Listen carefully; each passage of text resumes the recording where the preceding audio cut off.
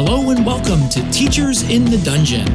I'm Tom with Dan, and we are the Teachers in the Dungeon. We're so happy you've joined us today, and thank you for your support. Be sure to let us know what you think about today's show.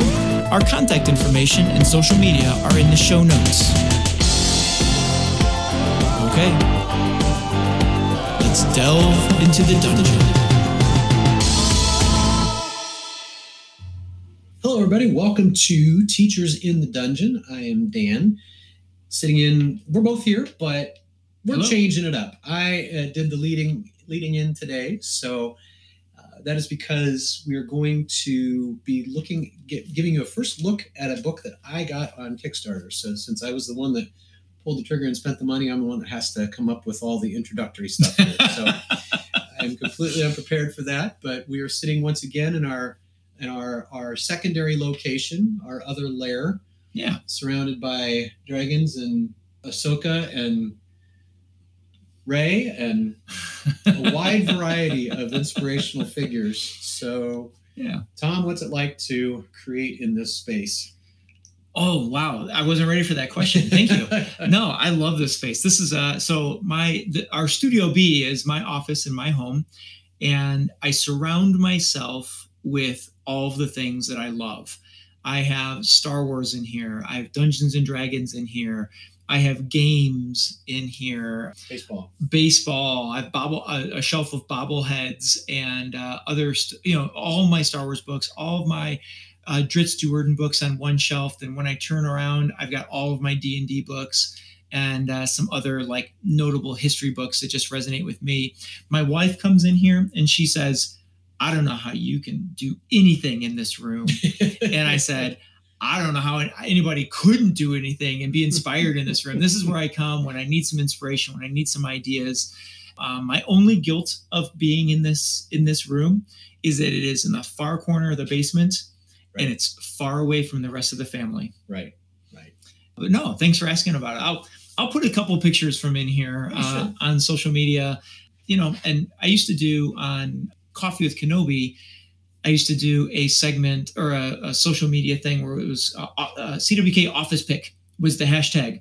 And so we used to post cool things from our offices. So you can always go to hashtag CWK office pick. It's another podcast, but you can see some pictures there. But I'll put some pictures of this on social media so you guys can see my creative space. Nice. Yeah. Oh, Spider-Man's in here too. How did I forget? He's right over your shoulder. So he's behind me, so I wasn't able to mention him. Yep.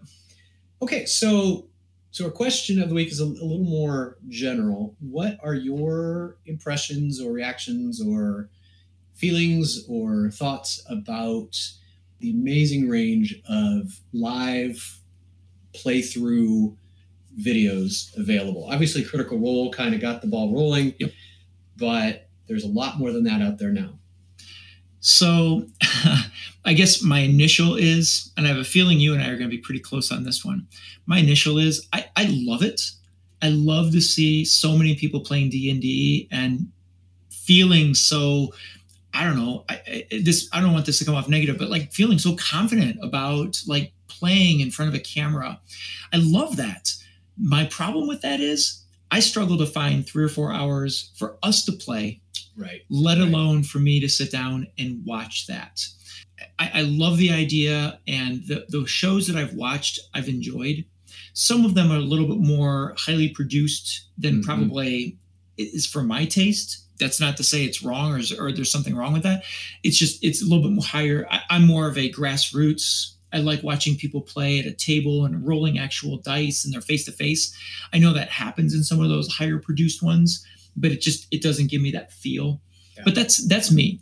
I like the people who will do those live plays, but then also release it on a podcast format, because I will put in earbuds, and as I'm walking or working out or mowing the yard or whatever, I will listen to those live plays, probably not as much as I would like. So I guess the long answer to that is I love the idea. I just don't consume a lot of it. Right. I've watched some Critical Role. I'm excited to watch, and I do plan to watch some of the Netflix produced D&D game with the Stranger Things cast. Oh, right. That recently came out. I I kind of would like to watch a little bit of that. Yeah. More for the cultural impact. Mm-hmm. If I get tied into the game, then I may end up watching a little bit more of it. I love the idea because of what it's done for the game, but personally, it just takes a lot of time that I don't have. Yeah, I would agree with that. And I get sort of, I don't know if it's OCD or what it is, but when I get into, occasionally I'll dip into one of these storylines, and then I don't have the time to watch or catch up, and then I get behind, and I just hate that feeling of, well, I can't watch it now because I've missed an episode and I won't know what's going on, or I'll miss something important. So I'm sort of the same way. I think the other thing to mention, and other places have noted this, and I'm sure studied this way more in depth, is the Matt Mercer effect, where you watch Critical Role and you assume, well, I can't do it like that. Oh, yes. So it sort of suppresses the desire to play. And I don't know that really, I mean, I understand that feeling. I don't know that that's had a huge impact on actually stopping people from playing. I don't think it's that. Yeah. And it's certainly not their fault. I mean, they are very supportive, and it is amazing what they've done for the game. But the ones that are a little too polished do feel a little intimidating, I think. Right. Like someone might think, I can't possibly DM that well. Right. It's so well thought out. It's so well developed. I can do 2 voices and he's doing 20. Yeah. Yeah. So I can see that. Yeah. I can see that. So, well, that leads us into our discussion for today, because what I have in front of me is the very first thing I've ever bought off Kickstarter or supported on Kickstarter. Old-fashioned, unfamiliar with technology me. I avoided things like that, didn't really know how it worked, scared to even click a button for the thought that they'd just drain my bank account, which I know, but still. But this was a particularly special one for me. As I got into D&D and started looking around online for YouTube videos to learn how to do it, I stumbled across a couple of Canadians called the Dungeon Dudes, Monty and Kelly. And they had some really accessible how-to videos. And I watched a few of those. And then after that, they started their own live play with a homebrew world that Monty had developed. And they invited 2 of their friends in to play, Jill and Joe. And I didn't really, I started watching it not really expecting to get hooked, because I didn't, I looked at 3 hours to watch something week after week. And I did. I got so hooked on this real quickly. What was amazing to me is these were very skilled gamers, clearly, but they managed to make it feel accessible. It's not that they weren't polished. It's not that they fumbled or anything like that, but just watching them play, you felt like you could sit at the table and not be embarrassed by your play skills. It just was very engaging. And I found myself, because this was just about when you got us into our, playing, right. And I would watch I found it as useful to watch their playthroughs as I was trying to pick up tips. Oh, sure. As their actual how-to videos. I would watch one of them react in a certain way and think, oh, I never thought of doing that as a character playing a role, or I never would have thought to do that as a DM. And so it was just very useful. And I know you came to me one day and you're like, okay, I've got I don't remember how you introduced, other than I remember you saying, just give the name a break. The Dungeon Dudes. I mean, what a great name, but so simple and kind of whatever. And you were like, just give it a listen. You even gave me a few episodes that I could potentially start with, but I was like, okay, kind of going back to what you said about getting behind on things. I was like, I don't want to start in the middle of a story. Yeah. And so you had given me the introduction of a few really compelling characters in their story. And I was like, I'm going to start at the very beginning. If I like it, I'll continue with it. If not, I'll be able to have the conversation with you about them. And so I started episode 1. I think what makes them so compelling to want to listen to, besides just this homebrew world that they've created, or that Monty created, is just really intriguing. And that the situation that he set up is so intriguing. But I think what makes their playthrough so accessible, as you said, is I really feel like I'm watching four friends playing D&D. Right. Some of the really polished ones, again, they're wonderful. They're very entertaining, but I feel like they are a group brought together to play a game together. And they're not I don't get the friendship vibes. Right. Whereas these guys, I feel like I'm watching them play in their basement. Which actually you were. That was in Monty's basement the very first season before they had to go remote because of COVID and stuff. So anyway, so this is what we're looking at is the Kickstarter for their homebrew world, the Dungeons of Drakkenheim. Yeah. And this was pretty amazing. I knew it was coming. I had joined their Patreon. I was in their Discord. I knew it was coming. I jumped on 2 or 3 hours after they made it live. I was one of the first couple hundred, actually.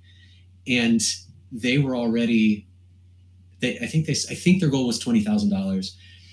They were already at almost 10 times that amount. Wow. And it maxed out over $1 million, I believe. So these guys have gained a following. They're definitely have got some loyal fans. And it's easy to see why with this book, I think, when you actually look at this. So we were just going to kind of run through and give you guys a first view of this, because you can, I had to ask about this myself. You can, even if you didn't back the Kickstarter, you can still purchase this. Okay. It is available, but we will be sure to put that in the links and mention that again at the end. Okay. So let's take a quick break before we dive into this. We've got our background on the Dungeon Dudes. Let's talk about their book right after this break. Stay with us to hear about Dungeons and Drakkenheim, the Kickstarter book. We'll be right back. All right, we are back. I'm Tom Gross with Dan Ream, Teachers in the Dungeon. We're talking about the book Dungeons of Drakkenheim. This is a story that has been told through the playthrough game and podcast of the Dungeon Dudes. In fact, other than just watching a little bit of their show on YouTube, all the rest of it I've listened to as a podcast. So anyway, we're talking about their book, Dungeons and Drakkenheim. Yes. So Dan, what are some things that stood out to you in this book when you received it? So just a basic overview. This is a third-party homebrew for 5e Dungeons and Dragons. It is pretty typical. It covers 1st through 13th level character adventures. You can string them together into a narrative, or you can just have them pick and choose as you can with most books. So it's pretty useful that way. So the backstory of this is that Drakkenheim is this metropolis that's been struck by a strange otherworldly meteor that caused catastrophic damage to the city, but even worse, it caused magical invasive corruption. And so this is I had to look up because I never remember this guy's name. It's very Lovecraftian.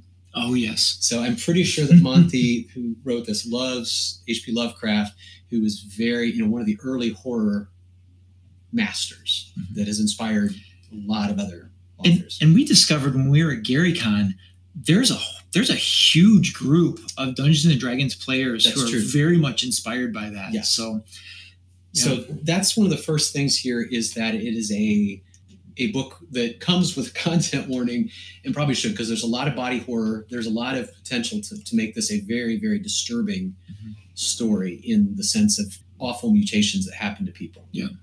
This material that's causing this corruption is known as delirium. It comes as a crystalline form and it grows, and it has very strong magical properties. So that enables you to, you can choose to collect it and get money for it. You can use it perhaps yourself, but it's very toxic, very deadly. Yeah. One of the other things I thought was just kind of out of the gate, one of the pieces of text I think really sets the tone is very early on, they say, this book contains inspiration, guidelines, and tools to help you adjudicate and respond to your players' characters' actions as they explore Drakkenheim. Running an exciting and dynamic non-linear adventure requires sound judgment and good use of logic on your part. You should feel empowered to make changes so your players have a rewarding and challenging experience. Occasionally, you may even need to devise your own material or repurpose adventure books, characters, and locations to better suit with the changing conditions of your campaign. So that's what we know, but it's really cool to see the authors say, hey, take this, rip it apart, reassemble it if you need to, have fun. Yep. I love that aspect. And when you were reading that, I can totally hear Monty's voice. Yes. Yes. In that. So no, that's cool that they want to share their story, but tell you, make your own story as well. I mean, really, Wizards of the Coast has done that. The Dungeons and Dragons team has done that as well. They say very similar words in any of their adventures, whether it's the Rise of Tiamat or the Tomb of Annihilation. They say cut, paste, do the story if you like, or cut and paste and use what works for your adventure, which I guess we as players would probably do that anyway. But it's nice that they say take the freedom. Exactly. Well, I've got some stuff to say about it specifically, since I wouldn't say I'm embedded in their community on Discord and everything, but I've followed them very closely. So there's some Easter eggs and things that for me are really special. But okay. But for you as more of a casual viewer, what sort of things did you notice about the book? Yeah, when I came and picked this up, I'm kind of being a librarian, I'm kind of a book collector. And I hate to say this because all of the spines of my D&D books are cracked and they are used, but I almost feel like I collect the books as much as I like to play from them. Right. And so when I look at this book from a collector's point of view, it's a beautiful book. It's got a very dark cover. And one thing I love about the front cover that struck me right away is there's very little text. It's just the title. You got a couple logos at the bottom. Otherwise, they dedicate the entire cover to this art. Mm-hmm. And I did not take the time I should have to look and see who the cover art is by. You've kind of turned me on to this. I didn't look that up, but I know there are 38 different artists that worked on this because I counted them. I don't see. Oh, cover art. I'm gonna butcher the name. I'm sorry. It's Tony Muntino. Sorry about that, Tony, but your work is phenomenal. I love this cover. That is my first impression is that. And then, of course, what's the next thing we do? We kind of just flip through the pages. Mm-hmm. And something that jumped out right away at me, having listened to much of the story, I've not finished the story on their podcast, but the city map is both in the inside cover and the back cover. And I also noted that when you handed it all to me, there's a large cloth map of the city. But I think it's super cool that they put the city in. Wait, is one different than the other? This one has a very. Got the one is non-deliriumed and one is delirium. Yeah, cool. I just noticed that when I was flipping back and forth. So yeah, in the back cover map shows like the haze, which is something if you get this book, you'll notice that or you listen to the show, the haze is quite important to the storytelling. Yes. Yeah. So the back map has an image of the impact of the haze, and the front map gives more city map feel. Shows the crater of the meteor, but otherwise it doesn't show the haze. And then just flipping through this, I was noting the organization. And I'll talk a little bit more about that going forward, but it's a very well organized book. And again, it's helpful in a first glance to know some of the story, but I don't think you have to know the story to enjoy this book. And in fact, there might be some things in here that you would glean from this, not knowing the story, and be able to use. But I'll talk a little bit about more about the organization as we continue this conversation. But those are the things that noted. The cover is beautiful. The maps on the inside covers are really cool, and the book is really well organized. So as someone who's followed the story, I'm an episode or two behind, but I'm almost caught up. Mm-hmm. It is really fun to look through and see a peek behind the curtain at this. And it's really nostalgic in a weird sort of way. I find myself, it's goofy, but looking at a page and like, oh, that's where Pluto did this, or this is where Veo talked to this person, or oh, there's that harpy, and it really just locks into the feels from this. Do any of the pictures of the villains or monsters, do they match what you pictured, or were they way off? Well, this is what's interesting is there's not they're pretty careful with those images. Mm-hmm. And there are not a lot of them of specific characters. I guess there's a few. Honestly, I don't know that I envision. I don't know if I ever come up with a physical picture until these. The only one that didn't, and this is no criticism, I'm just kind of going off of my just personal enjoyment of the book, is all of them sort of, I looked at it, I was like, that's kind of how I saw that person. The only one that didn't was the Queen of Thieves. I did not picture her quite as they portrayed her in the book, but hey, it works for me. I think it's cool. I was just curious if you had the similar type of it's funny reaction. I was going to say I that's not something I really considered. As you say that, now the images are starting to pop up of the more minor characters, the NPCs. They do fit. They're very you look at them and say, oh yeah, obviously that's so and so.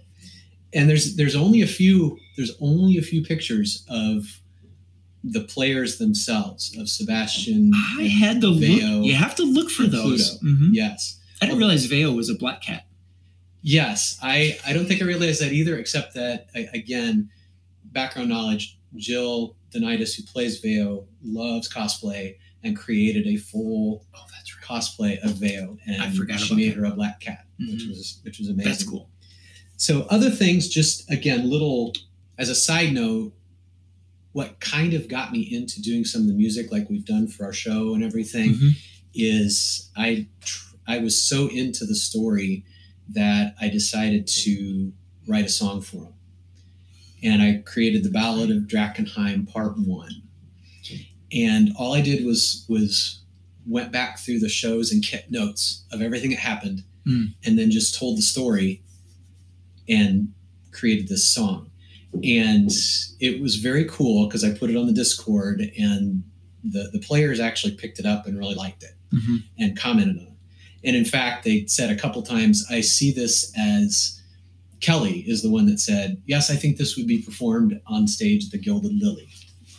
And so it was kind of cool for me. I don't know that this is anything other than just this was going to be there anyway.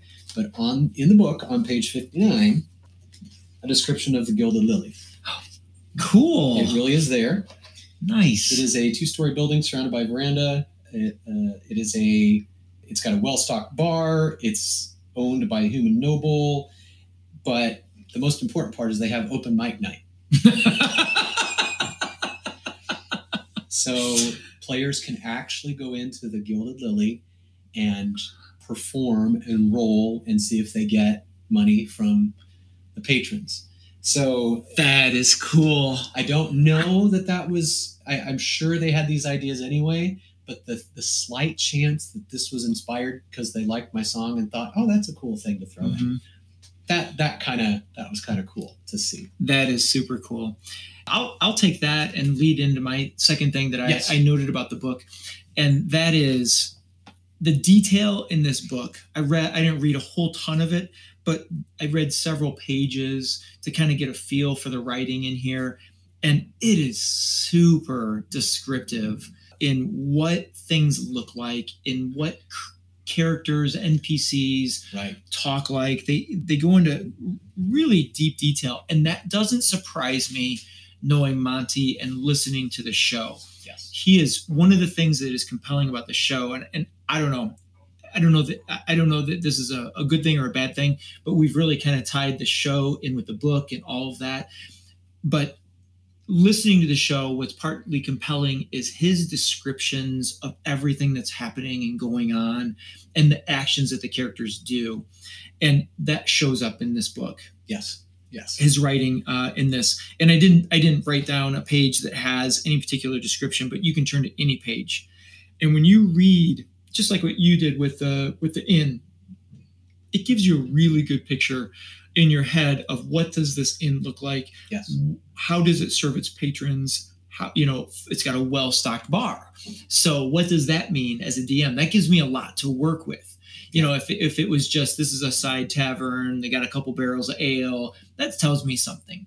But saying it's a well-stocked bar, that sort of detail in writing gives the DM a lot to work with and makes the story, if you were to tell the Dungeons and Drakkenheim story at your table, gives you a lot to work with to keep your players involved. Yes. So kind of building off that, it's fun to see the NPCs that Monty brought to life show up here.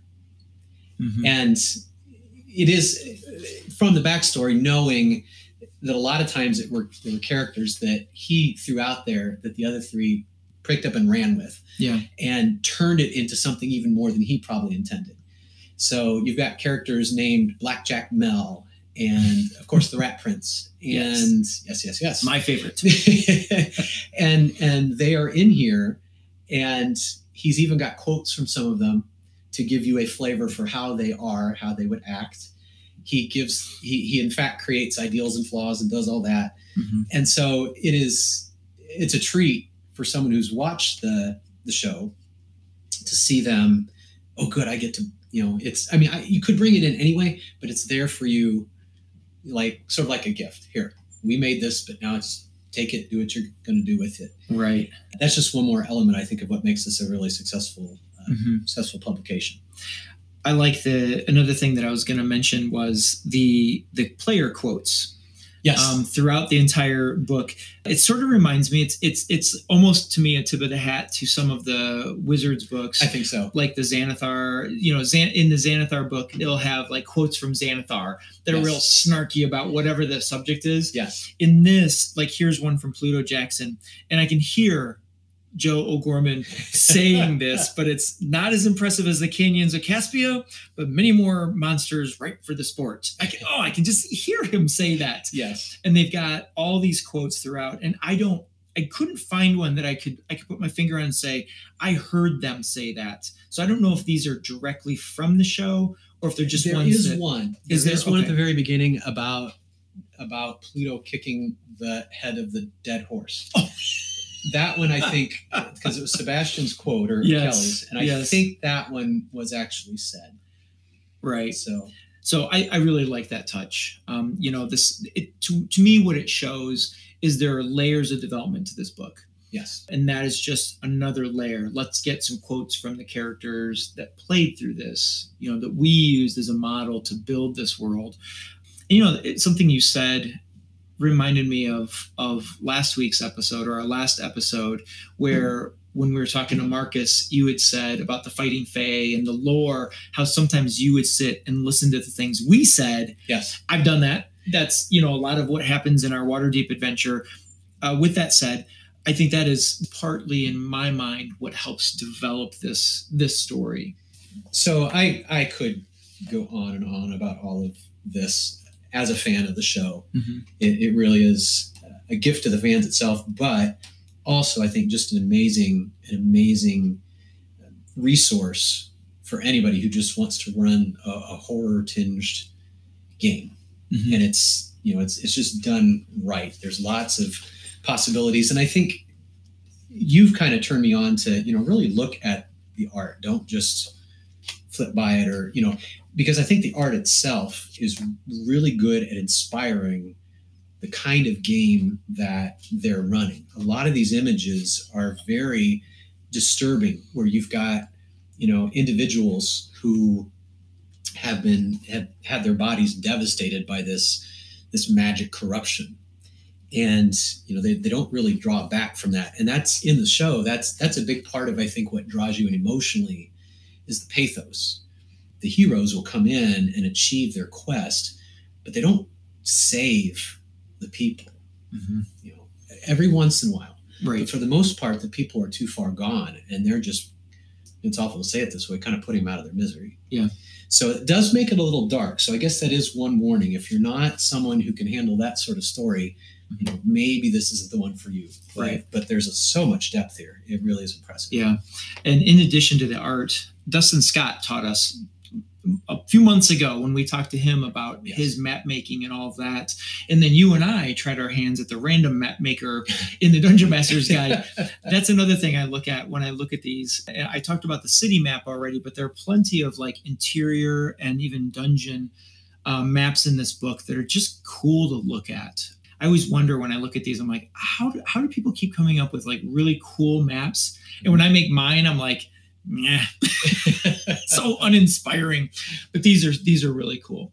The last thing I wanted to talk about with this book is the organization of each segment. They've built every single segment of this, of the parts of the story of the Dungeons of Drakkenheim in exactly the same way. They give you an overview. Interactions, area details, and developments. Yeah. And so really it helps you as the dungeon master, helps you to kind of set up the scene and set up even the motivation of why would the characters be here. Right, And then it gives the motivations somewhere in each one of those. It gives the motivations of like who they're going to interact with. Sometimes that's the hard part I have is what would this NPC say? And like what drives that NPC? And so when you guys are asking NPCs questions, I'm always like, kind of just take, I'm just improvising. And I never feel like my answers have like this line of like discussion. Sure.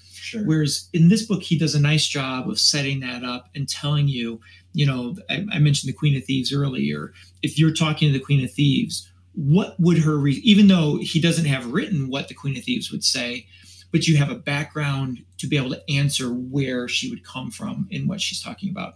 And again, that goes back into the detail that they wrote this book with, the layers that they put together. But that organization also gives you the opportunity to be able to pull pieces out of this to maybe insert into your own game, or give you a chance to take, an NPC from this or a monster from this and put into your own game. I think that would be kind of cool. If you don't want to dive into Drakkenheim, headlong, you might pull something out and put in there. And he's given you the tools to be able to do that, or they've given you the tools to be able to do that. So that's really cool. Yeah. Good look from your librarian's eye and how the book is designed. And yeah, I really like that. Yes. So yeah, overall, and as we said, I had to learn this myself, although I thought this was probably true, is things that are on Kickstarter you can get even if you didn't pledge to the Kickstarter. You can still purchase it. So ghostfiregaming.com. It's actually listed on their homepage right now, but if you just did a search for Dungeons of Drakkenheim, it is right there, and you can still purchase it. I don't quite know how long things last on Kickstarter, but this you can still continue to purchase this, and I think it's definitely worth taking a look for. You can actually get all the swag and stuff too. That I just went for the very basic, and I was pretty happy with that myself too. So yeah. Other things, just so people are aware of that are coming up. Apparently, they are launching another Kickstarter in August. I don't know what that's about, but I'm sure it'll be pretty exciting. Interesting. And the Drakkenheim campaign is still going. If they haven't jumped back into it, they will soon, sometime in the month of June here, 2022. They're getting back into it again. So, because I'm listening to the original story, I'm about halfway, maybe a little further past halfway in the original story. Then they transition to some new characters. They do. The Shadows of Drakkenheim. Shadows of Drakkenheim. Okay. And then they come back and they bring them together, and there are actually episodes where Kelly and Joe and Jill have to play both their characters talking to each other.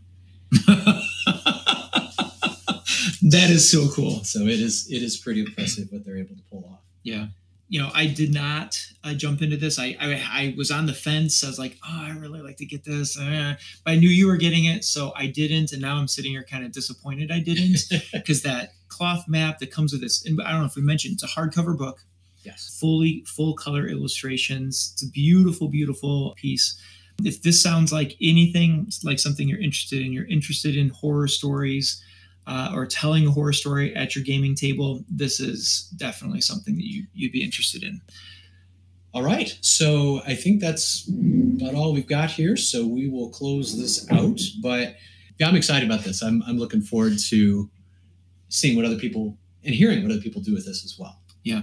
So if you have given this book a chance when it came out on Kickstarter and you have some feedback, let us know. Get on our social media. Instagram and Facebook is under Teachers in the Dungeon. Twitter is at Dungeon Teachers, or send us an email, teachersinthedungeon@gmail.com. And when you send us that feedback, we'll get you out. We'll say something out on the show.